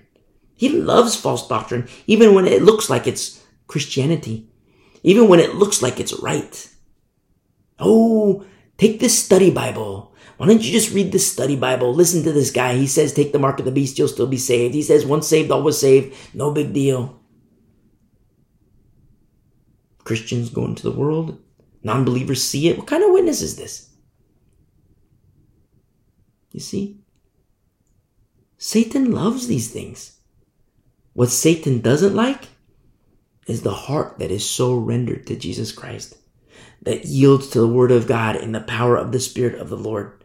Satan is terrified of that. You see? And when you get there, once you reach that point of obedience, as you're finding out what is acceptable to the Lord, very likely you'll die. Why? Because Satan wants you dead. He'll use his minions to kill you. You see? But to live is Christ, to die is gain. Death has no sting for the Christian, for the believer. You see? Now, I say, let me rephrase that. Making this the distinction between field and worker. If you're in the field, there is relative safety. which is waning and will wane absolutely in the last days. There's relative safety. But if you're a worker, if the Lord calls you into ministry, and if you're a worker, absolutely, you're going to have big fat crosshairs on you. Why? Because Satan wants to kill you. Because you're a threat to him. A lot of Christians aren't a threat to him. But there are some that are a threat to him. And if that's you, and you're doing exactly what verse 10 is to find out what is acceptable to the Lord, I want to link shields with you. I want to link shields with you. And I want to fight. In these last days, I want to fight. A different kind of fight club. You see? No more bloody knuckles. But we engage. You see? It's powerful. Satan, you read the book of Acts. You read the book of Acts. Listen to our study through the book of Acts. You'll see, man, this is hardcore. You see a defensive posture, but you know what you also see? A hardcore offensive posture. The work of the ministry. And so we see this in verse 11. Have no fellowship with the unfruitful works of darkness. You see? When I say these things, jump ship, come out of her, my people, to leave the fellowship, get a new pastor, get a new teacher. I don't say these things lightly or to say these things like, no big deal, get a new pastor. It's a huge deal. But I want you to have an immense comfort in hearing me say that, but then also in actually doing it. Because our loyalty is to Jesus Christ and not the fake messiahs, which are many in these last days. I'm talking about the real Jesus Christ. Our safety is in him. And when you read passages like in verse 11, have no fellowship with the unfruitful works of darkness. Well, when you're a Berean, you know what the unfruitful works of darkness looks like. And if you see that in your church, you got to jump ship. You see? Leave. It's not disobedient to leave such a fellowship. It's not disobedience to leave and separate from a pastor that doesn't have the formula and doesn't teach the formula. You see? Have no fellowship with the unfruitful works of darkness, but rather expose them. This translates as to confute, which is to prove false or defective, and rebuke. But in order to prove false and defective, you have to know your Bible. This isn't for babies to do. He doesn't say this to the Corinthian saints in 1 Corinthians chapter 1, 2, 3, 4, 5, 6. He doesn't say that. He gets into spiritual warfare in 2 Corinthians. But in 1 Corinthians, he doesn't say, rather expose them. Have no fellowship with the unfruitful works of darkness, but rather expose them. You see?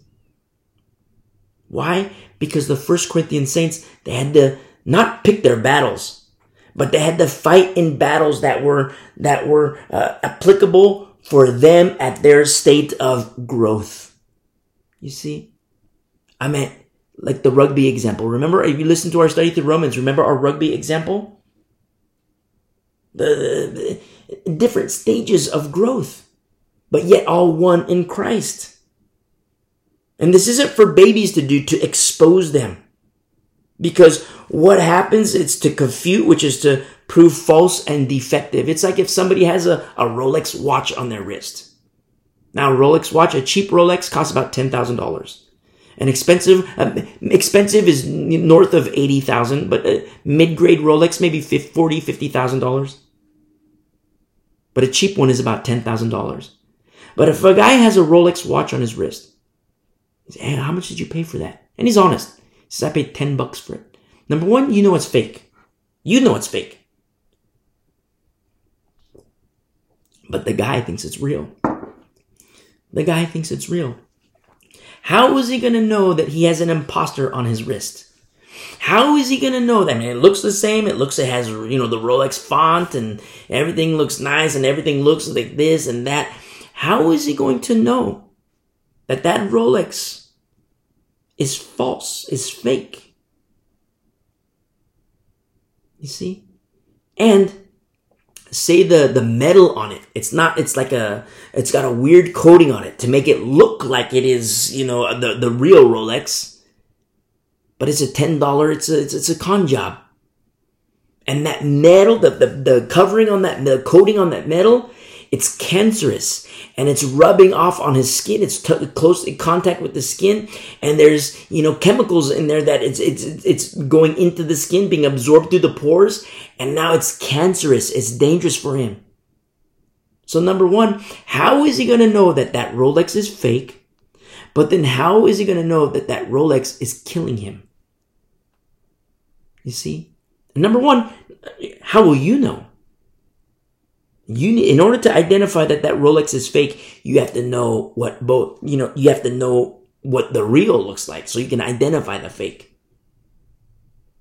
And now that you have this knowledge of what the real Rolexes look like, now that now you see the guy with the wrist, and now you're predestined to have that Rolex, so you're gonna burn in hell. You're gonna die of cancer. You're predestined to die. So if it comes to that Rolex, so be it.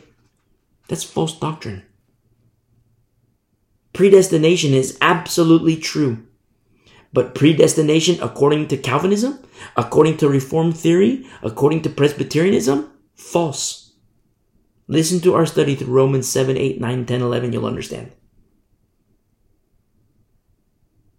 Now the guy with the fake Rolex watch, who doesn't know that the Rolex is fake, doesn't know that the Rolex is slowly killing him. Now you have a conversation with him. What are you going to say? Number one, how will you say it? You see? That's what to expose them is to confute, which is to prove false. Remember when we looked at Galatians chapter 1?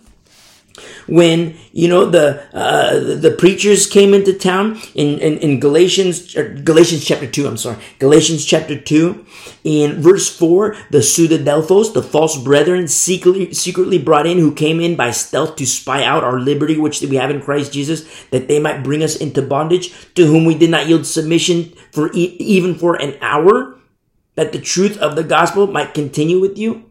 Now, the preacher guys came in.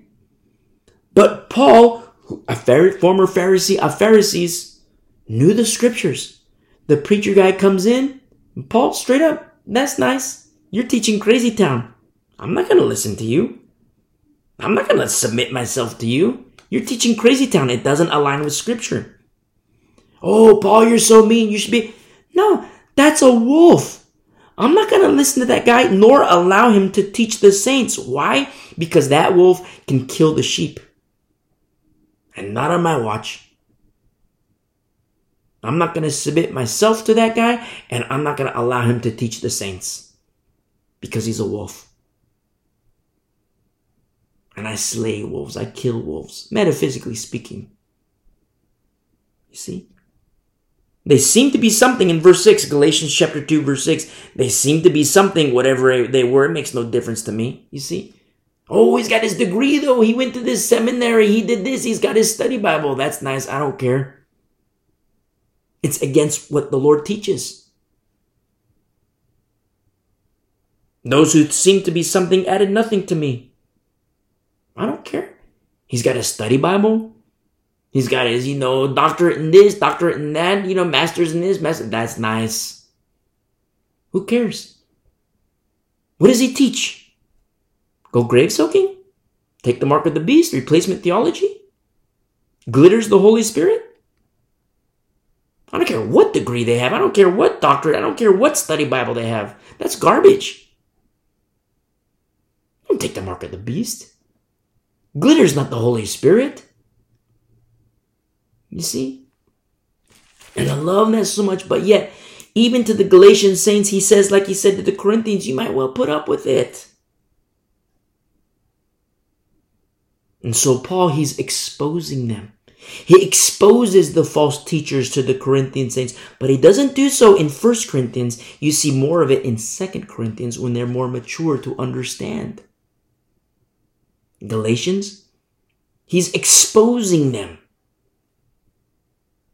That's like we see here in Ephesians chapter 5, verse 11, have no fellowship with the unfruitful works of darkness, but rather expose them, to confute, to prove them false, to show them defective, to show them, hey, this Rolex is fake, and if you keep wearing this Rolex, it's going to kill you.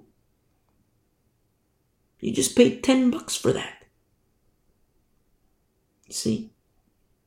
It's going to kill you. Babies cannot do this. It's not to say babies will never do this, because babies need to grow and mature and not be babies anymore. But babies cannot do this. Only the more mature can. Why is this running wild in the church today? Because we got a lot of babies today. You see? No one's growing and maturing in Christ. In verse 12, it is shameful even to speak of those things which are done by them in secret. You see, this is the works of the hypocrite, the works of those who hear only and not do, the works of the sola fides. Sola fides. No obedience. You see? It is shameful to even speak of those things which are done by them in secret, the hypocrite. Remember, only the crucified can correct. Only the crucified can correct. You see? You're a crackhead and you're trying to correct a crackhead? No, that's judgment. Sex head trying to correct a sex head? That's judgment. You see? Doesn't work that way. Only the crucified can correct. A lot of times people say, oh, don't judge me lest you be judged. Well, that guy can't judge you. He is biblically unqualified. This lady can't judge you. She is biblically unqualified. But this guy can. This lady can. And they're not going to condemn you to hell. But they're going to have a conversation with you. You see?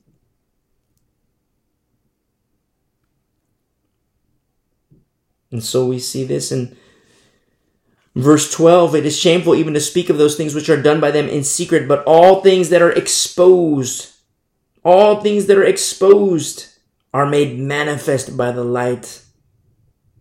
For whatever makes manifest is light. I love this because whatever makes manifest is light also translates as whosoever makes manifest is light. I love that. The vessels that the Lord uses, such as Paul, such as Chloe. The vessels that that the Lord uses, such as Paul, such as Timothy, such as Titus. Therefore, he says in verse 14, quoting Isaiah, therefore he says, awake, you who sleep, arise from the dead, and Christ will give you light. That's why, I don't care what you think. You're in the darkness now, and you're like contemplating. Wow, you know what? Maybe I should come to Christ. Boy, you woke up this morning in the darkness, and maybe you're in the darkness right here, right now. But also, right here, right now, you can change. And I say, awake, you who sleep. Arise from the dead. Come to Christ. Commit your life to Jesus Christ. Listen to our message that we have. You commit your life to Jesus Christ, and be ye born again. Be ye alive. Verse 15. See then that you walk circumspectly, which is, take heed that you walk circumspectly, which is to be careful and be on guard. To walk diligently and exactly and perfectly. Well, wait a second. How can a person walk perfectly? You have to grow. You have to mature. Is that it? Just growth and maturity? Well, a lot of times a pattern is needed, such as Paul. Remember when Paul said, imitate me as I imitate Christ, or follow me as I follow Christ? A pattern is needed. I love it so much. It's so powerful when you see the formula is right in men, in women, young, old, in fellowships, when the formula is right. It's a holy formula. Mankind will hate it. Mankind will see that and speak negatively about it, even rebuke it. But the Lord also sees it, and it is pleasing to him. You see? We see it all through the Bible, Old Testament, New Testament. People say, oh, Jeremiah, you're so stupid, Jeremiah. Look, we're of the elect. God is for us. Who can be against us? You're so dumb, Jeremiah. And the Lord says, that's my guy. Oh, Hannah, why are you praying? You're just drunk. And the Lord says, that's my gal. Ruth, that's my gal. You see? See then that you walk circumspectly, not as fools. Not as fools, but as wise. You see? Not the wisdom of the world. The wisdom from the Word of God. Not as fools, but as wise. Redeeming the time because the days are evil. Now, this redeeming the time, if you had to clean the house, for example, and it takes you 10 hours, the house is really dirty, and it takes you 10 hours to clean the house, and you sleep for 8 hours, and you wake up, you got 2 hours left, that means you got to handle some serious business in 2 hours. You see? No time to lollygag, no time to play around, no time for this. You got some serious cleaning to do because you got a 10-hour job to do in 2 hours. You see? That's what it is to redeem the times. Handle business. And that's why, like in the Corinthian letters, Paul says, let some of you who are married, like you are unmarried. Now, he doesn't say that to be, okay, if you're married, be like you're unmarried so that you can go to the bars, so you can go to the clubs and, at the bachelor parties and be single. No. He says so that you can please the Father, please the Lord, and work as unto the Lord in ministry. You see? But he doesn't say that to the whole. He says it to a remnant. You see? Redeeming the time because the days are evil. Now I have a question to my Calvinist and Reformed theory friends. I love you and I exhort you, come out of her, my people. The ship you're on is sinking. But a question I have, if God predestines a soul to heaven or hell, now this is according to Calvinist and Reformed theory doctrine, why redeem the times? What's to redeem? There would be nothing to redeem. Very interesting. Your theory doesn't hold water. To my Calvinist and Reformed theory friends, your theory does not hold water. It is held next to Scripture, the truth of God's Word, and is found wanting. What you believe, the way you believe it, it is not safe. It might have been safe in the past because, the days weren't as evil as they are now. Eternally speaking, it was not safe. But as we get further in these last days, these things will be exposed. The evil days will wash against the walls of doctrine. And walls will fall. Except for one. The strong tower. Those walls will never fall. And me, I want you out of those cheap walls. And I want you in the walls that are safe. Redeeming the time because the days are evil. Therefore, do not be unwise. You know how this translates in the Greek? Do not be stupid. Do not be stupid. Therefore, do not be unwise, but understand what the will of the Lord is. Now, people, in accordance to false doctrine, they say, they come up with multiple wills of the Lord, like he's, bipolar. Crazy. To make excuse for their sin, they create another God. And they call him sovereign. Oh, there's God's will, but then there's God's perfect will. I'm a Christian, and I'm in God's will. I'm going to do my crack. I'm going to do my sex. I'm going to do my white lies. I'm going to do my Buddha. I'm going to do my Ouija boards. I'm going to do the occult.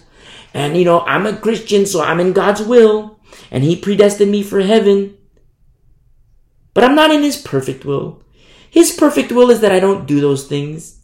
But I'm in God's will because I'm a Christian, but I'm not in God's perfect will. So they create a bipolar God and they call him sovereign. But who they call sovereign is not the real sovereign. You see? Oh, there's God's will and then there's his perfect will. That implies that there is imperfection with the sovereign. It is unbiblical. It does not align with Scripture. Understand what the will of the Lord is. How does that happen? How can a person understand what the will of the Lord is? It happens through relationship, not religion. Religion can't touch this. Only relationship, as you fall deeper and deeper and deeper and deeper in love with the Lord. And as your heart goes from stone to pine to oak to balsa to jello.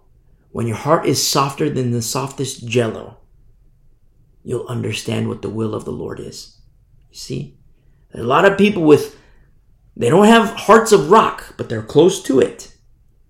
You see, they have hearts of pine. Hearts of pine, hearts of oak. Because when you have a thankful heart, when you have a heart that has gratitude, that not emotional, like you're going to cry at everything, but that is soft. You also have ears to hear. You also have eyes to see. But when your heart is pine, it's not to say God can't speak, because he does speak. But you need to change frequencies so that you're on the right frequency. Satan loves a heart of stone, but he also doesn't mind a heart of pine, or a heart of oak, or a heart of maple, or a heart of balsa. What he hates is a heart that is softer than jello. He hates that. Because he knows that's a different bear right there. That is a different bear right there. That heart of jello that is softer than the softest jello, that's a different animal. You see? Why? Because the heart of jello is now a threat to Satan. Remember, Jesus I know, Paul I know, but who in the world are you? That's what the demon said to the sons of Sceva. And they lost that fight.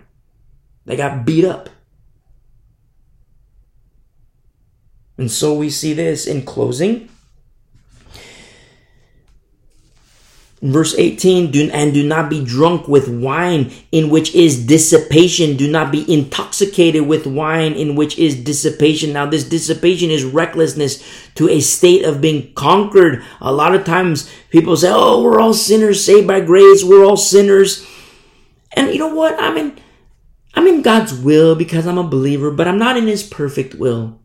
You see, they turn God into bipolar.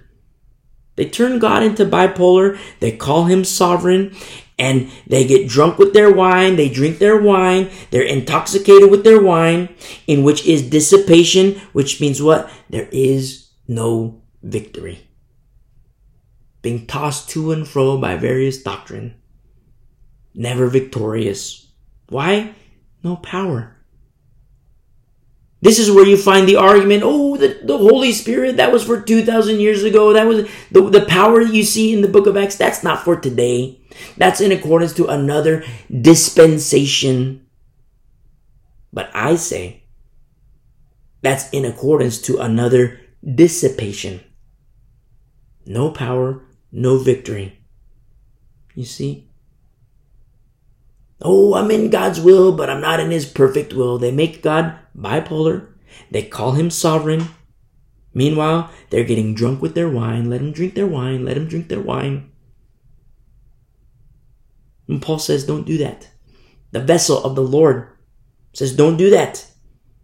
Do not be drunk with wine, in which is dissipation, but be filled with the Spirit. Very interesting. Where was the Spirit in the former? When you're drinking your wine, in which is dissipation, where is the Holy Spirit? Oh, that was for 2,000 years ago. It's not for today. You see? Paul says don't do that. The alternative is to be filled with the Spirit. speaking to one another in psalms and hymns and spiritual songs, singing and making melody in your heart to the Lord. You see, as a body, worship unto the Lord. As a body, oneness unto Him. So beautiful to have fellowship of the saints, the ecclesia, the hagios, oneness, a body of believers, young, old, male, female. Everybody sold out to the Lordship of Jesus Christ in obedience to the Lord. And when I say sold out, I mean sold out like nothing else matters. Only Jesus Christ. Not, church is a social club. Church is a social club. Look, we're gonna, like when we see in verse 4, neither filthiness, nor foolish talking, nor coarse jesting, which are not fitting, not proper for the saints. Oh, what? The church is a social club. This guy's been my best friend for 20 years. This lady's been my best friend for 20 years. Yeah, she's got a dirty mouth. She's got a foul mouth. Coarse jesting. And Paul says that's not proper for Christians. That's not proper for saints. Oh, you're a legalist. I'm not a legalist. Look, in Ephesus, you see saints. In Corinth, you see saints. Everybody's a saint. That are Christians. Everybody's a saint. But then we see the type of saint. You see? The type of saint. Well, what do you mean? I thought we're all one in Christ. Yes, we're all one in Christ.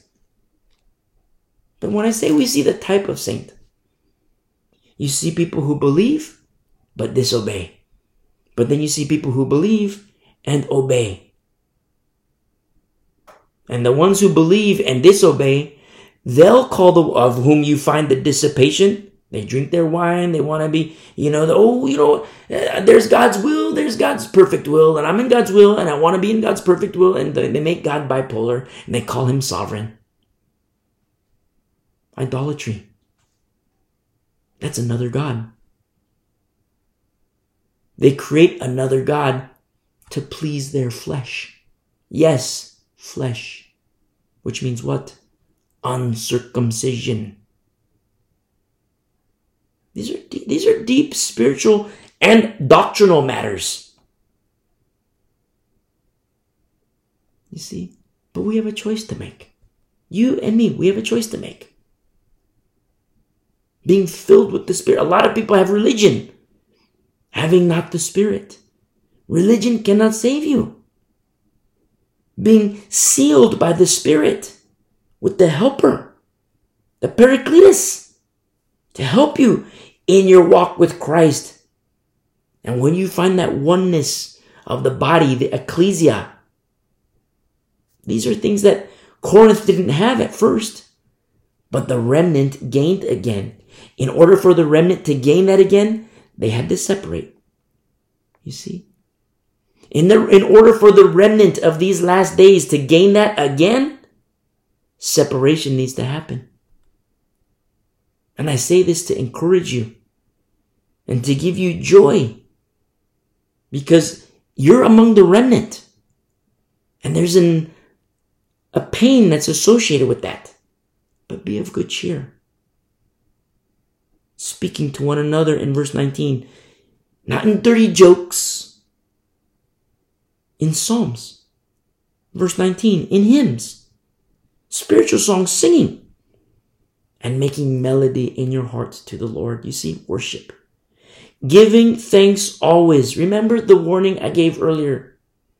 If you have an unthankful heart, or you have a heart that doesn't express gratitude, be very, very, very careful with what you perceive to be God. Because that's also the realm of spiritual attack. Satan presenting himself as an angel of light. A lot of Christians, oh, the Lord is calling me into ministry. I'm going to go minister and give the gospel to these prostitutes. Look, surely God would want them to be Christians. Yes, He wants them to be Christians. But is that your fight? Is the Lord calling you? Oh, how dare you say that? Look, the Lord wants them to be Christians, and so it's going to be me. I'm going to give them the gospel. A couple months later, you're their number one customer. It was an attack. You see? I don't say these things to be like mean. But we have to be honest. We have to be honest and wise to the times. Applying biblical wisdom, not worldly wisdom. Biblical wisdom. Because this world will burn. This world is fading and will burn. And if we apply the wisdom of this world to an eternal problem, it doesn't work that way. That's not the formula. You see? Giving thanks always in closing, verse 20. Always. For all things to God the Father in the name of our Lord Jesus Christ, submitting to one another in the fear of God. Do you know, verse 21 is very, very, very beautiful. But I'll say this, very, very, very dangerous when the formula isn't right. You see? Because Paul doesn't say this, verse 21, he doesn't say this in 1 Corinthians chapter 4. Because in 1 Corinthians chapter 3, it's revealed that they're babies. They're believers, but they're babies. It's revealed in chapter 5, okay, this is the works of the flesh, separate. And he doesn't say in 1 Corinthians 4, he doesn't say submit to one another in the fear of God. Why? Because it wouldn't apply to them. The remnant cannot submit themselves in the fear of God to leaven. You see? Separation is required. And when that separation happens and growth and maturity happens among the remnant, now submission to one another can happen in the fear of God. But when there's no fear of God, and people, oh yeah, I believe in Jesus Christ, but come on, let's go do our crack. I believe in Jesus Christ. Let's go to the strippers. Let's go do our prostitutes. Let's go do our Buddha. Let's go do our occult. And I believe in Jesus Christ. A Christian who loves the Lord and fears the Lord can never, ever, ever submit to such a person. Never. You see? Because it is dangerous. Where are the pastors? Where are the pastors to teach this? Where? Now we see this danger of the last days. It's easy to understand why judgment comes first to the house of God, because the church has to be a mess. And the church will get further into a mess. And the church is a mess. But I'm called to teach the living. I'm not called to teach the dead. The Lord Jesus Christ, Son of the Most High, called me to teach the living.